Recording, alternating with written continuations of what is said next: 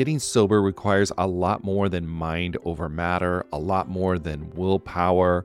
It's about leveraging the support around you. People in recovery typically need a mix of medical help, emotional support, and changes in lifestyle to manage their addiction, not just mental determination. As both a therapist and someone embracing the recovery lifestyle, there's one tool I always recommend to people needing extra accountability: SoberLink. SoberLink is a high-tech breath analyzer system designed to help you get and stay sober. And here's why I love it. You'll test the same day, every day, eliminating testing anxiety. Friends and family receive instant test results, helping you rebuild trust and preventing relapse. Accountability is a part of that, and it's something to really be embraced. Devices have built-in facial recognition, so your support circle knows you're testing, and tamper-resistant sensors flag any attempts at trying to beat the system, so your sobriety is never questioned. So let 2024 be your best year yet. Visit soberlink.com/TAM to sign up and receive $50 off your device. That's soberlink.com/TAM. And let accountability be your guide.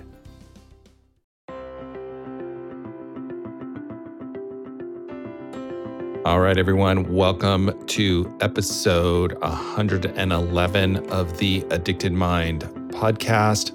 My name is Dwayne Osterland, and I'm your host.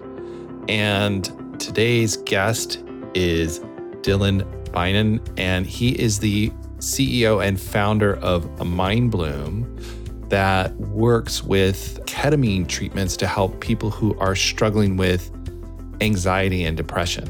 A great interview, and we really get into some of the neurological components of using psychedelics to heal the mind. Super cool. So the way I met Dylan was through my brother, who is a nurse practitioner and works at Mindbloom to help patients go through this process. And so I was hearing some of the stories about patients using these ketamine treatments to overcome depression and anxiety, and it was pretty amazing. So I was able to reach out to Dylan and get him to come on the podcast and talk about it, because I think that some of these cutting edge treatments can really help people, and it can be another, as I say in the episode, tool in the toolbox to be able to make the changes and shifts that you need to be able to feel better and live the life you want. So we go into an in-depth conversation about it, and I can just tell Dylan is so passionate about bringing care to people out there. So it was a great interview. Really enjoyed it. I hope you like it as well. Also, if you are enjoying the Addicted Mind podcast, please subscribe in iTunes or share the podcast with a friend or leave a review. That really does help get this valuable information out to more people who may not otherwise see it or hear it, so that they can get the help that they need, or they can maybe find the way in which they can heal by listening to one of the guests on the Addicted Mind and say, hey, you know what? I want to try that. I want to get better. I want to feel better.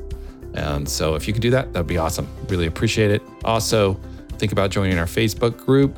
Just go to Facebook and type in the Addicted Mind podcast, click join, and continue the conversation online there as well. All right, let's go ahead and start this episode. Hello, everyone. Welcome to the Addicted Mind podcast. Today, we have a great guest who is going to talk about ketamine and ketamine treatments to deal with anxiety and depression and addiction. And so I'm really excited about this interview. His name is Dylan Beynon. Dylan, you want to introduce yourself? Yeah. First and foremost, thanks for having me on, Dwayne. I'm super pumped to chat with you today. Awesome. So let's just jump in. Let's hear a little bit about your story, and then we'll get into your company that you're doing, which is Mindbloom, and we'll talk about how that developed. But first, let's just hear a little bit about you and your story and how this all came to be. Great. I'm the founder and CEO of Mindbloom. We are a next generation mental health and well-being company that's helping people with addiction, depression today achieve breakthrough results with guided ketamine therapy, largely from home. The way I got into this is a long story, and it's deeply personal to me. And it really started by growing up in a family that was just stricken top to bottom with pretty extreme issues with mental health care and addiction. So a lot of members of my family had issues with depression and opioid addiction and other addictions. But most acutely, my mother is severely mentally ill, grappled with a variety of addictions, including opioid and painkiller addictions. And ultimately, we lost her to homelessness, despite our best efforts as a working class family to grapple with this really wicked problem. Oh, I'm so sorry to hear that. That's so painful. It sounds like you have firsthand experience with all of this. So how did that impact you on a personal level? I think, interestingly enough, part of my story here at Mindbloom is growing up, my reaction to living in like a pretty turbulent, sometimes violent home was to build up a shell. And so I felt like I should just distance myself from it. I threw myself into schoolwork and really achieved in school and sports and got a full scholarship to the University of Pennsylvania. I was valedictorian in my high school, and I thought I really had it all figured out. And in June of 2009, so 11 years ago at this point, I had a friend who approached me who said he thought I really needed to work on myself, need to work on my the way I related to others, Right. and highly recommended that I try MDMA, which maybe, as you know, is now in the second half of phase 3 clinical trials for PTSD. With some really awesome results too. A stunning results. I mean, MDMA therapy has been designated a breakthrough therapy by the FDA because the results have been so fantastic, and it will be such a game changer when it is approved in the next couple of years. It's going to be, world changing. Absolutely. So, kind of what I hear in your story, and I think this happens for a lot of people, to put this into context, is, when we have these adverse childhood events and we grow up in these kind of turbulent childhoods, we do have to create all these defenses to protect ourselves. And those can come out in so many ways. I mean, they can come out as workaholism, alcoholism, shutting down, numbness, PTSD, all of that. And it sounds like someone was saying to you, hey, there's some issues here. Yeah, I mean, I was in complete denial. I was, like I said, I was valedictorian in my high school. I had friends. I had a girlfriend I loved at the time, like a high school sweetheart. And I thought that everything was fine. And I had like overcome, growing up in maybe a rough household. I also have a father who's my hero who, showered me with love. So I thought one parent was fine. And even though we weren't able to help my mother, that was surmountable. Right. After doing MDMA, which I was incredibly reticent to do because growing up with an addict in my home, I was terrified of any substance. Right. Despite being in college and drinking a few nights a week quite heavily. And when I did MDMA, it fundamentally transformed how I related to others in the world, and I quickly learned about myself that I had this trauma and that the way that it was being expressed is that I had built this shell and essentially I was a pessimist. Right. And I think so many people can relate to that because we learn to survive, right? And we learn to protect ourselves, but that protection, sometimes we're so used to it, we don't even know it's there, but it has all these other consequences, like you said, maybe pessimism or isolation or not being able to connect with others. Yeah, I mean, I think pessimism is really insidious too. Like pessimism for me meant that I didn't believe in people. I didn't believe in the world. My filter when I met anybody was that I did not like them. I did not trust in people, and I did not relate to other people. And once I started connecting with others and felt what it was like to open myself up and to have a positive outlook on others in the world, I mean, my life totally changed. Wow. And the medicine itself was a catalyst. Like, that was just like the beginning. It just gave me a glimpse of it and maybe gave me like the brain chemistry and the emotional state to begin developing.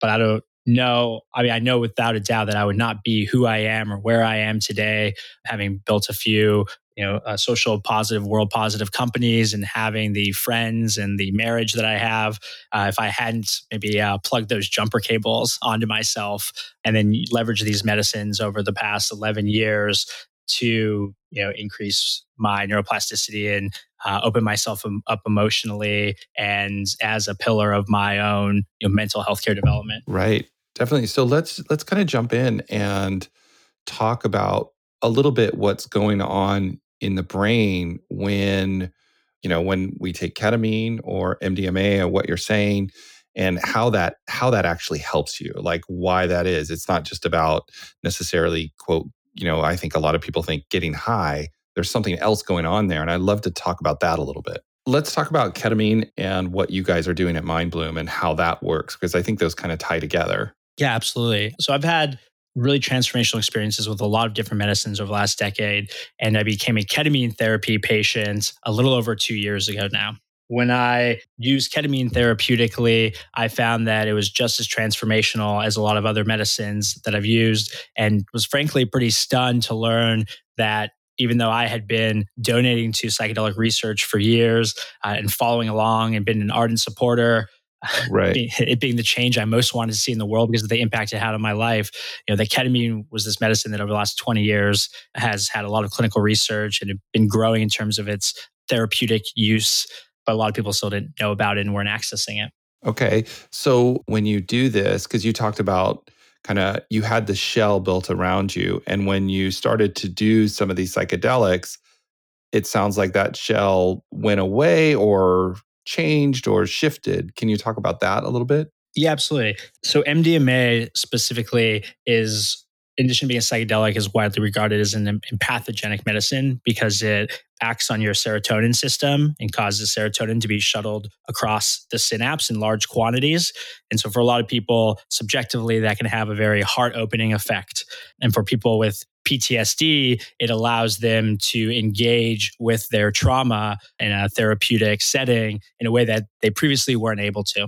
On the other side of the spectrum, you may have medicines like psilocybin or LSD that are also serotonergic, but that are agonizing your serotonin receptors, like potentiating them and creating this hallucinogenic effect, as well as upregulating what's called brain-derived neurotrophic factor, which is like HGH or fertilizer for the brain, and creates a state of synaptogenesis and neuroplasticity where people are able to more readily create new, healthier neural pathways and connections. So, okay, that's like so much right there, right? So can we break it down a little bit more? So when you take some of these psychedelics, they work in the brain to open up neuroplasticity. So what does that mean in kind of a practical sense? Like if someone comes in with anxiety and they do this, what's happening to them? So, when the brain enters a state of neuroplasticity, it is more readily able to create new connections. Some analogies that you hear often are it's like over time, as you go through life and you do certain things, you develop patterns or neural pathways in your brain. And so these are almost like ruts or grooves. You can think of it like ski tracks in the snow that get worn deeper and deeper over time. When you enter a state of neuroplasticity, it's almost like putting a fresh coat of snow over those tracks such that you can create new pathways. Or another way to think about it is you like are shaking the snow globe up. Right. And so that allows people to kind of lay down new ways of thinking. So going back to what you were saying, through your childhood experiences, you had laid down kind of some of those pathways of pessimism that added negativity to your life. And when you do this treatment like ketamine, it opens up that neuroplasticity so that those thought patterns have the possibility of shifting in a more positive direction. Is that what you're saying? Yeah, and it's not just our thought patterns, like our body and our minds are all interconnected. It's this highly dependent, complex system of thoughts and emotions and physical ways of being.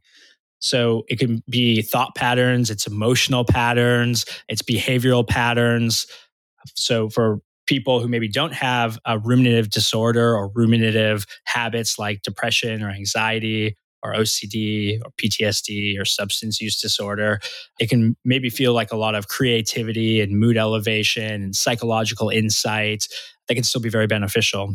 For people who are experiencing some sort of ruminative thought disorder, and that can even be, that can be a clinical addiction, or it can be an addiction to something like gambling, porn, television, or any sort of dependency on a habit that somebody doesn't wish that they had, that they're stuck in. What it does for people when BDNF is upregulated and this creative neuroplasticity is created, all of a sudden pushes people out of these unhealthy neural pathways and connections, elevates their mood, allows them to have some psychological insights into maybe why they're like that way or what way they wish they could be, and then creates a period with ketamine. It's been shown to be about 3 to 14 days based on neuroimaging studies of neuroplasticity, where people are more readily able to create these healthier neural pathways and connections, which translate into healthier thought patterns, healthier emotional patterns, and like healthier actual behavioral patterns,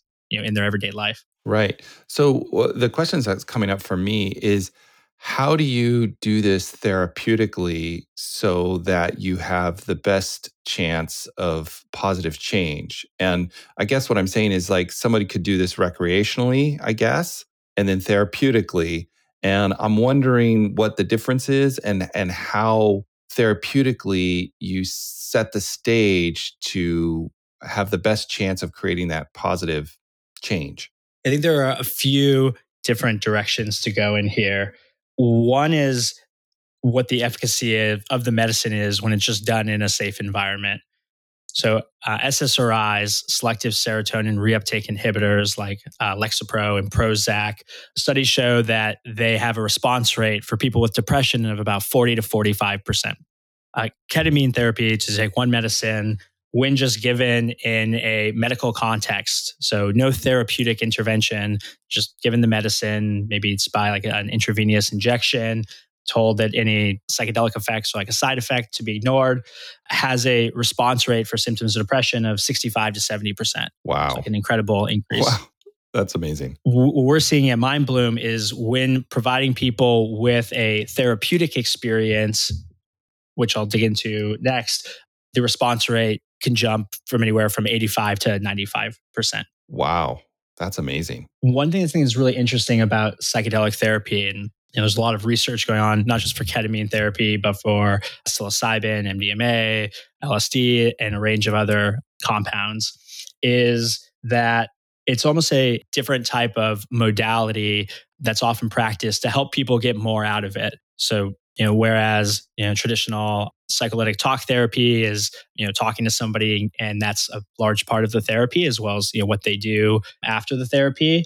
A lot of psychedelic therapy is helping to set people up beforehand and afterwards to get the most out of the experience, and then leverage that neuroplastic state to actually make behavioral changes. Right. So you kind of set the stage. So when the brain is best state to make these bigger shifts, I would even say it sounds like not just the brain, but the whole nervous system. It's more able to shift. You've set the stage for those thought patterns to, in a way, be laid down in a positive way. And so the person has that change, that longer change, I guess. Yep, that's exactly right. And it's that there are like three different sort of phases here. There's preparation, or preparing for each therapeutic experience. There's the experience itself and maximizing the therapeutic potential of it. And then there's the integration. So taking the insights, the elevated mood, and the neuroplastic state to actually create those behavioral changes so that they stick. Right. And then they can carry them forward into their life. So if someone came into Mindbloom or was doing this, what this would look like. So they do the first stage, they do some therapy, it sounds like. And then what happens after that? Yeah. So Mindbloom, we have three big goals. We want to dramatically increase access to treatment for people, which we think means making treatment more affordable. So we've dropped the price about 75% from the average ketamine therapy practitioner. Make it more available to people. So we use a telemedicine-based model to make this largely available to people in a lot more areas, as well as make it more approachable to people. Ketamine can be really new and different and scary to some people. So we provide a lot of education, content, and resources to help people throughout the entire experience. The second is we aim to deliver exceptional clinical outcomes for people, which we discussed a little bit earlier. And third is deliver an exceptional client experience end to end. So getting back to your question of what is an experience in Mindbloom like?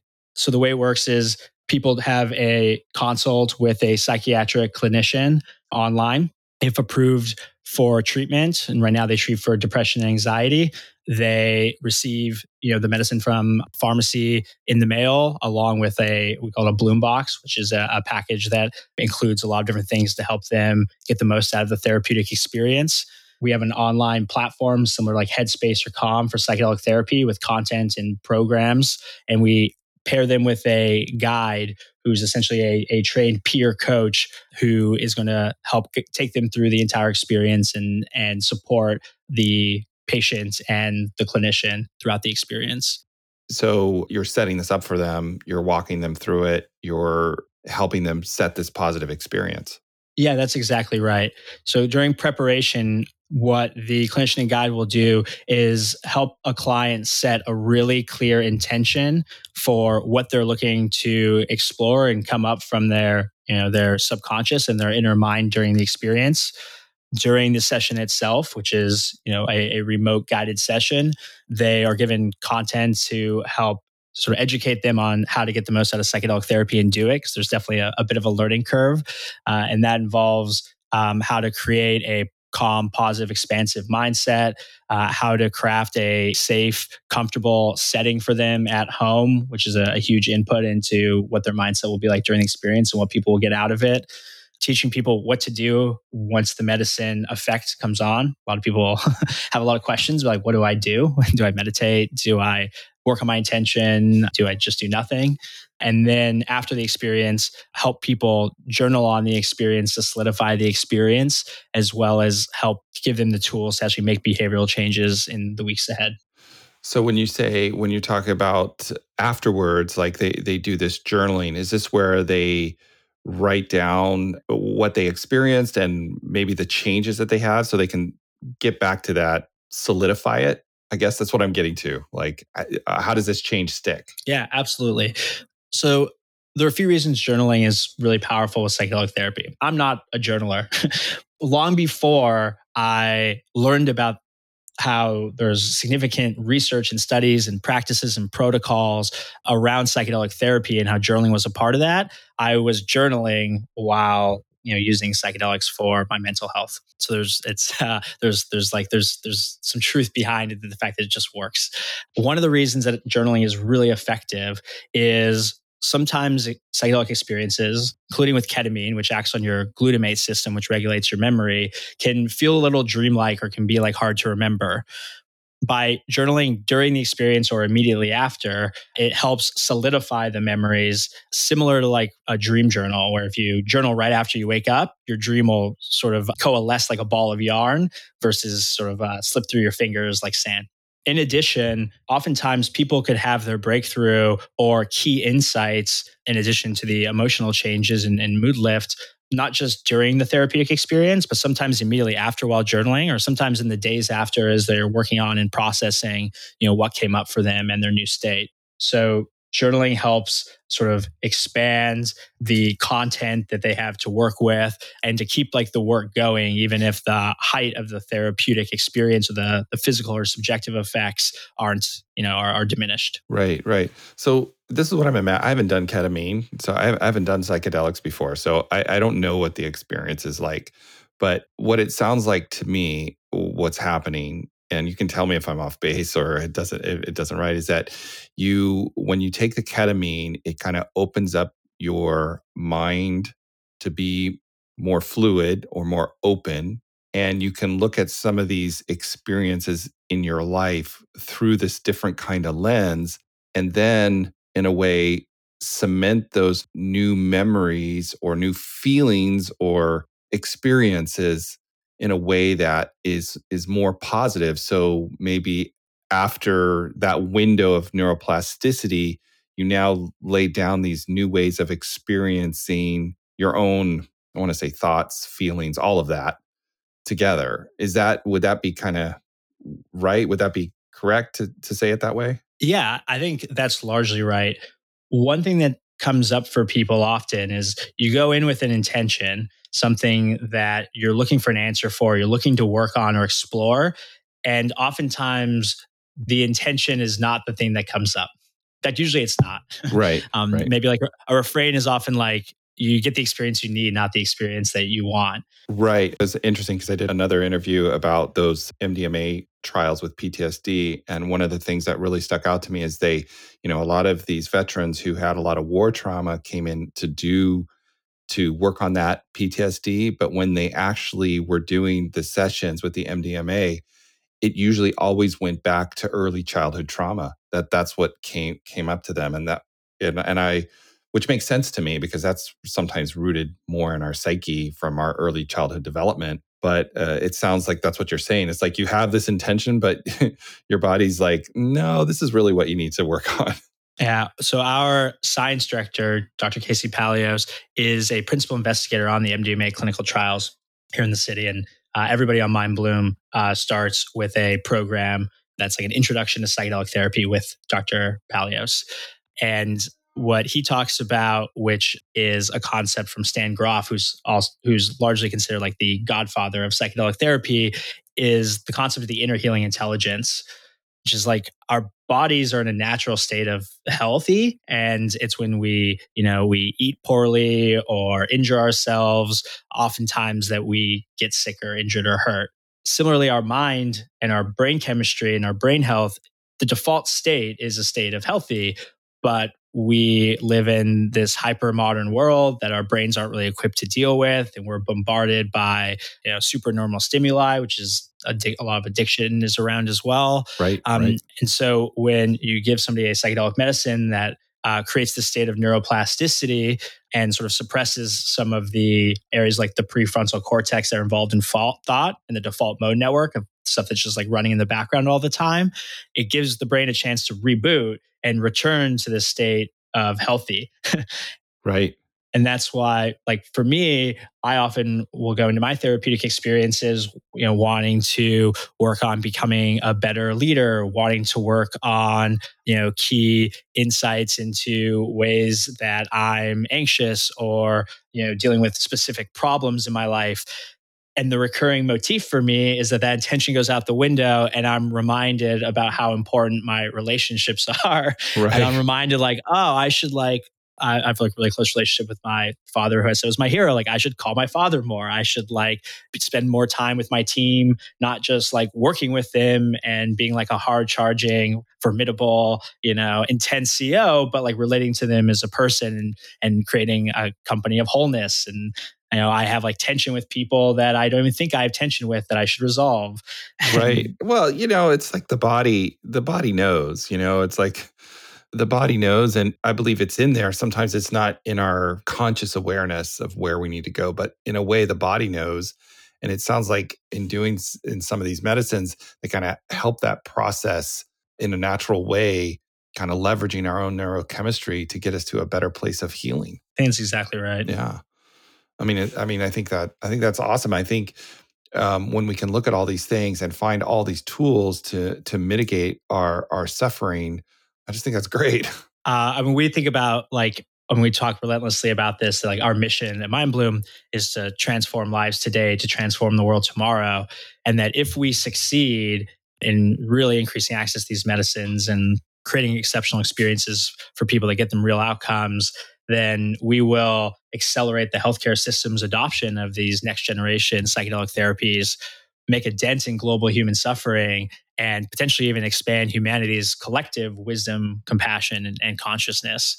So, absolutely. And we can help people however we do it with this way, or, I think our mission is the same, mitigating that suffering so that can be our best selves and bring the best out of humanity, and understanding that these are tools that we can use in that process. And I think you nailed it with the word tool. We encounter a lot and just, I think, see a lot of people who expect like the medicine to do 100% of the work. And I think maybe a better way to think about it is it's a tool or a catalyst for change, but it's only the jumper cables. Like it only gets you started. And what you do with the improved emotional state, the psychological insight, the period of neuroplasticity afterwards to actually create like behavioral changes in your life that will then solidify into like emotional and cognitive changes is the real opportunity. And that's where the work is. And I mean, I think we all want, when we're in psychological pain and we're hurting, we're depressed, we're anxious, we want out so fast. We want to, we want to get out and we just want it to end. But usually there's some work that we have to do, and we don't want to miss that opportunity either. We don't want to just mask it. I mean, I think that's what addiction does, right? It just masks over it and just kind of plows over the pain in the moment, but it never leads to positive change, or handling the situation. And it sounds like when you are doing ketamine, it does give you that relief, but it also sets the stage for you to make the changes that, in a way, your emotions are telling you to do, right? That add to more positivity in your life, right? Sometimes our negative emotions are telling us things we need to listen to, but we don't know how, or we don't have the space to be able to listen to them because maybe they're so painful. But I think, it motivates us to be our best selves too. Yeah. I mean, in addition to my family, I grew up in Southern California, and it's probably like large places in the country. There's a big problem with opioid addiction. I've seen multiple friends go through really serious opioid addictions, lost a close friend from my adolescent years to opioid addiction. And one thing I've seen from people in recovery is that there's this journey or this arc that is different for different people, but there are like clear stages of recovery. One of the things that we're seeing in Mindbloom is there seems to be a similar, different journey for people who come in with depression and anxiety. And I think it's exactly what you said, which is people coming in just want out of the pain. They want the painkiller, the pain relief. Like, I'm depressed, I'm anxious, I've been this way for 10 years. SSRIs, I've tried 10 in the last year and they don't work for me and they have terrible side effects. Like, please just relieve me of this pain. Once they take the medicine and it works for them, they respond. Now they're no longer in pain. They have this insight. And now the next step is, how do they connect with like meaning and purpose and connection in their life and healthier behavioral habits so that they don't go back into the pain. Definitely. You have to have that part too. So I hear you saying that. So how often do you do ketamine, and how long does it last? Is it more of a permanent change, or is it something that you have to maintain? And so Mindbloom's protocol is 4 ketamine therapy sessions over 1, sometimes up to 2 months, depending on patient schedule. And because there's this 3 to 14 day neuroplastic window, the protocol is built such that each session compounds. And by the end, even if every session isn't the same in terms of the amount of dissociation or like the therapeutic power of each individual session, the insights and the neuroplasticity and the behavioral changes should compound such that by the end of that, somebody is in a significantly, meaningfully better state and has relief from depression and anxiety on like a clinical scale. Awesome. In terms of how long it lasts, I mean, the goal is lasting change, but it really depends. Some people it lasts a long time for. Some are in a better state, but they want to continue the work with a different program immediately after to get into like a deeper therapeutic state and to continue driving on the insights and learnings and behavioral change that they've been making. I think what we know from the research is that the response rate to ketamine therapy is really high and the safety profile is incredibly high. But what there's still a lot to be learned is, what does it look like long term? Right. So we have data on SSRIs that indicates that on a long time scale, SSRIs work for about a third of people. And I think there are a lot of conversations around like, when you look at people who don't get into SSRI studies and they don't take SSRIs, about a third of them get better on a long-term time scale anyways. And so there are, conversations, discussions, and debate around like, are SSRIs even effective long-term? Right. Yeah. I've heard that as well. Definitely. Yeah. There's not nearly enough data on what is ketamine therapy's effectiveness long-term.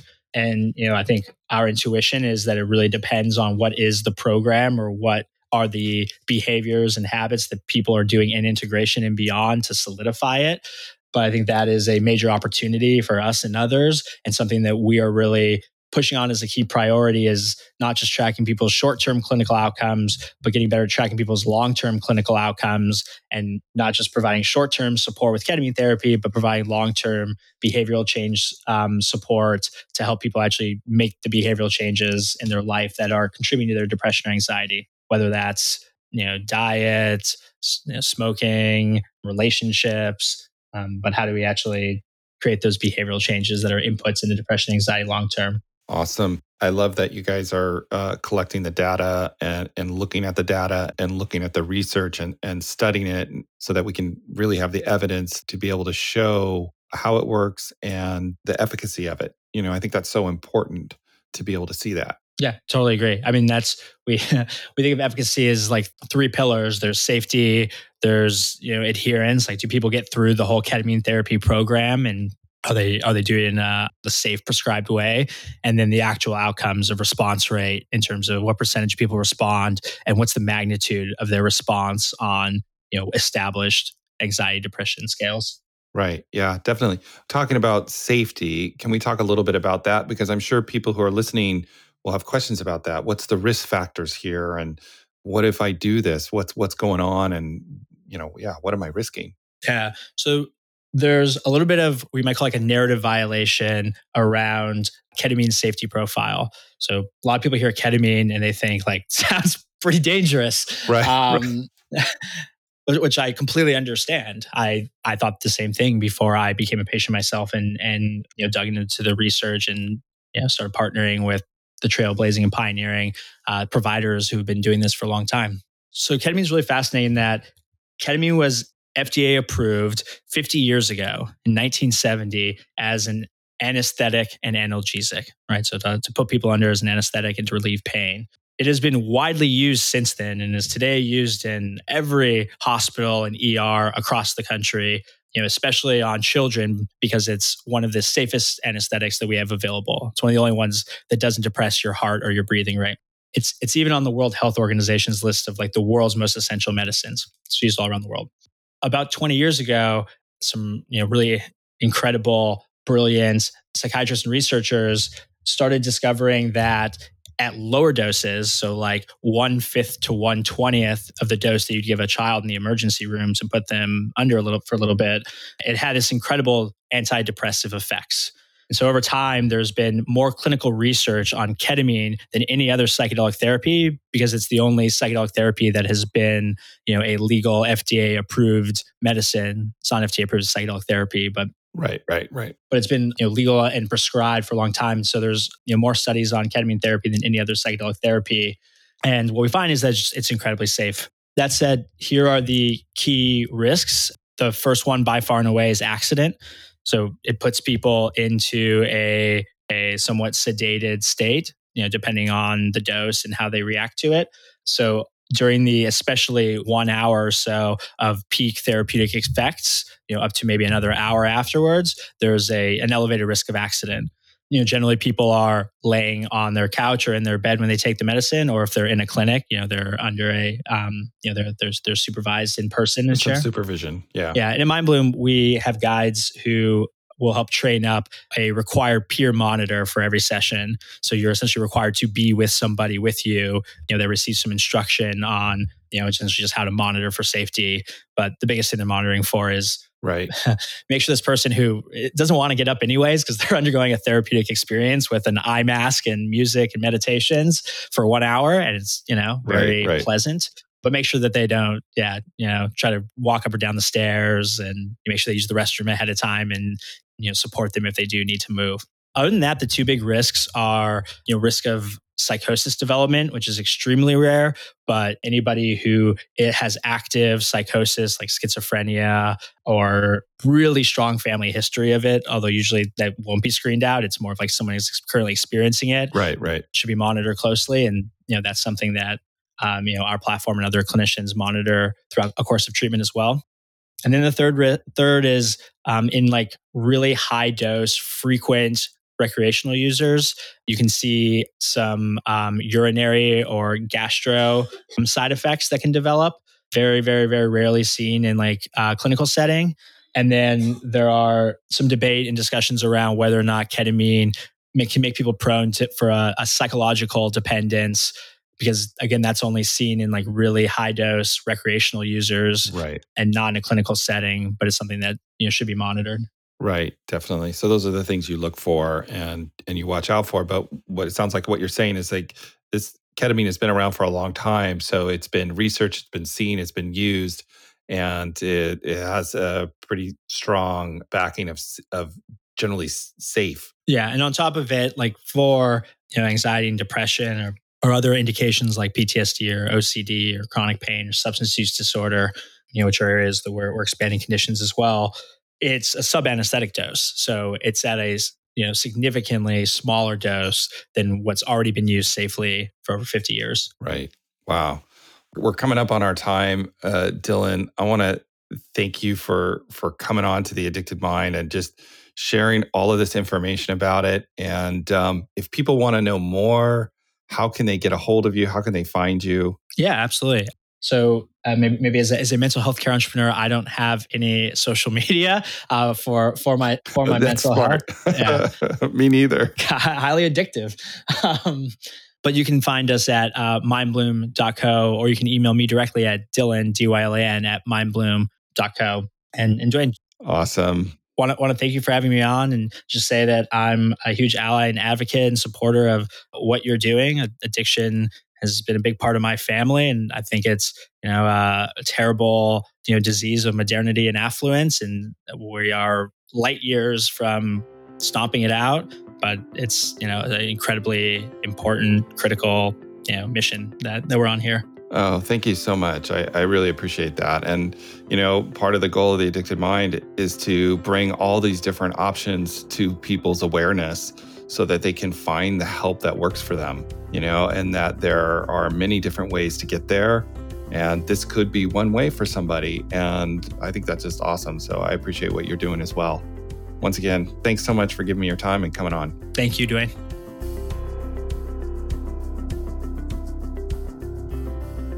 All right, everyone. Thank you for listening to The Addicted Mind. All the show notes will be at theaddictedmind.com/11. Once again, if you are enjoying The Addicted Mind, please share the podcast with a friend, rate and review us, and subscribe in iTunes. And don't forget, join our Facebook group. Also, you can go to the website and sign up for a newsletter. We'll send out information when new episodes are available, and you'll be able to get it there. Everybody, have a wonderful day.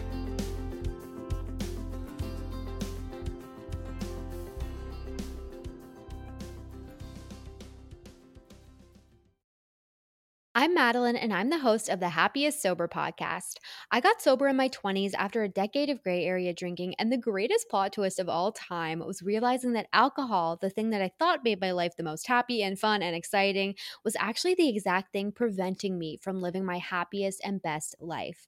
My mom is 40 years sober, and she joins me on my podcast very often. I like to call her my part-time co-host, and I also bring you solo episodes where I share my top tips, tricks, and mindset shifts in sobriety, and lots of how-tos for navigating all the things sober, from weddings to parties to holidays to bachelorette parties to trips. I'm also joined by so many guests who come on and share their sober stories, and they're all so inspiring.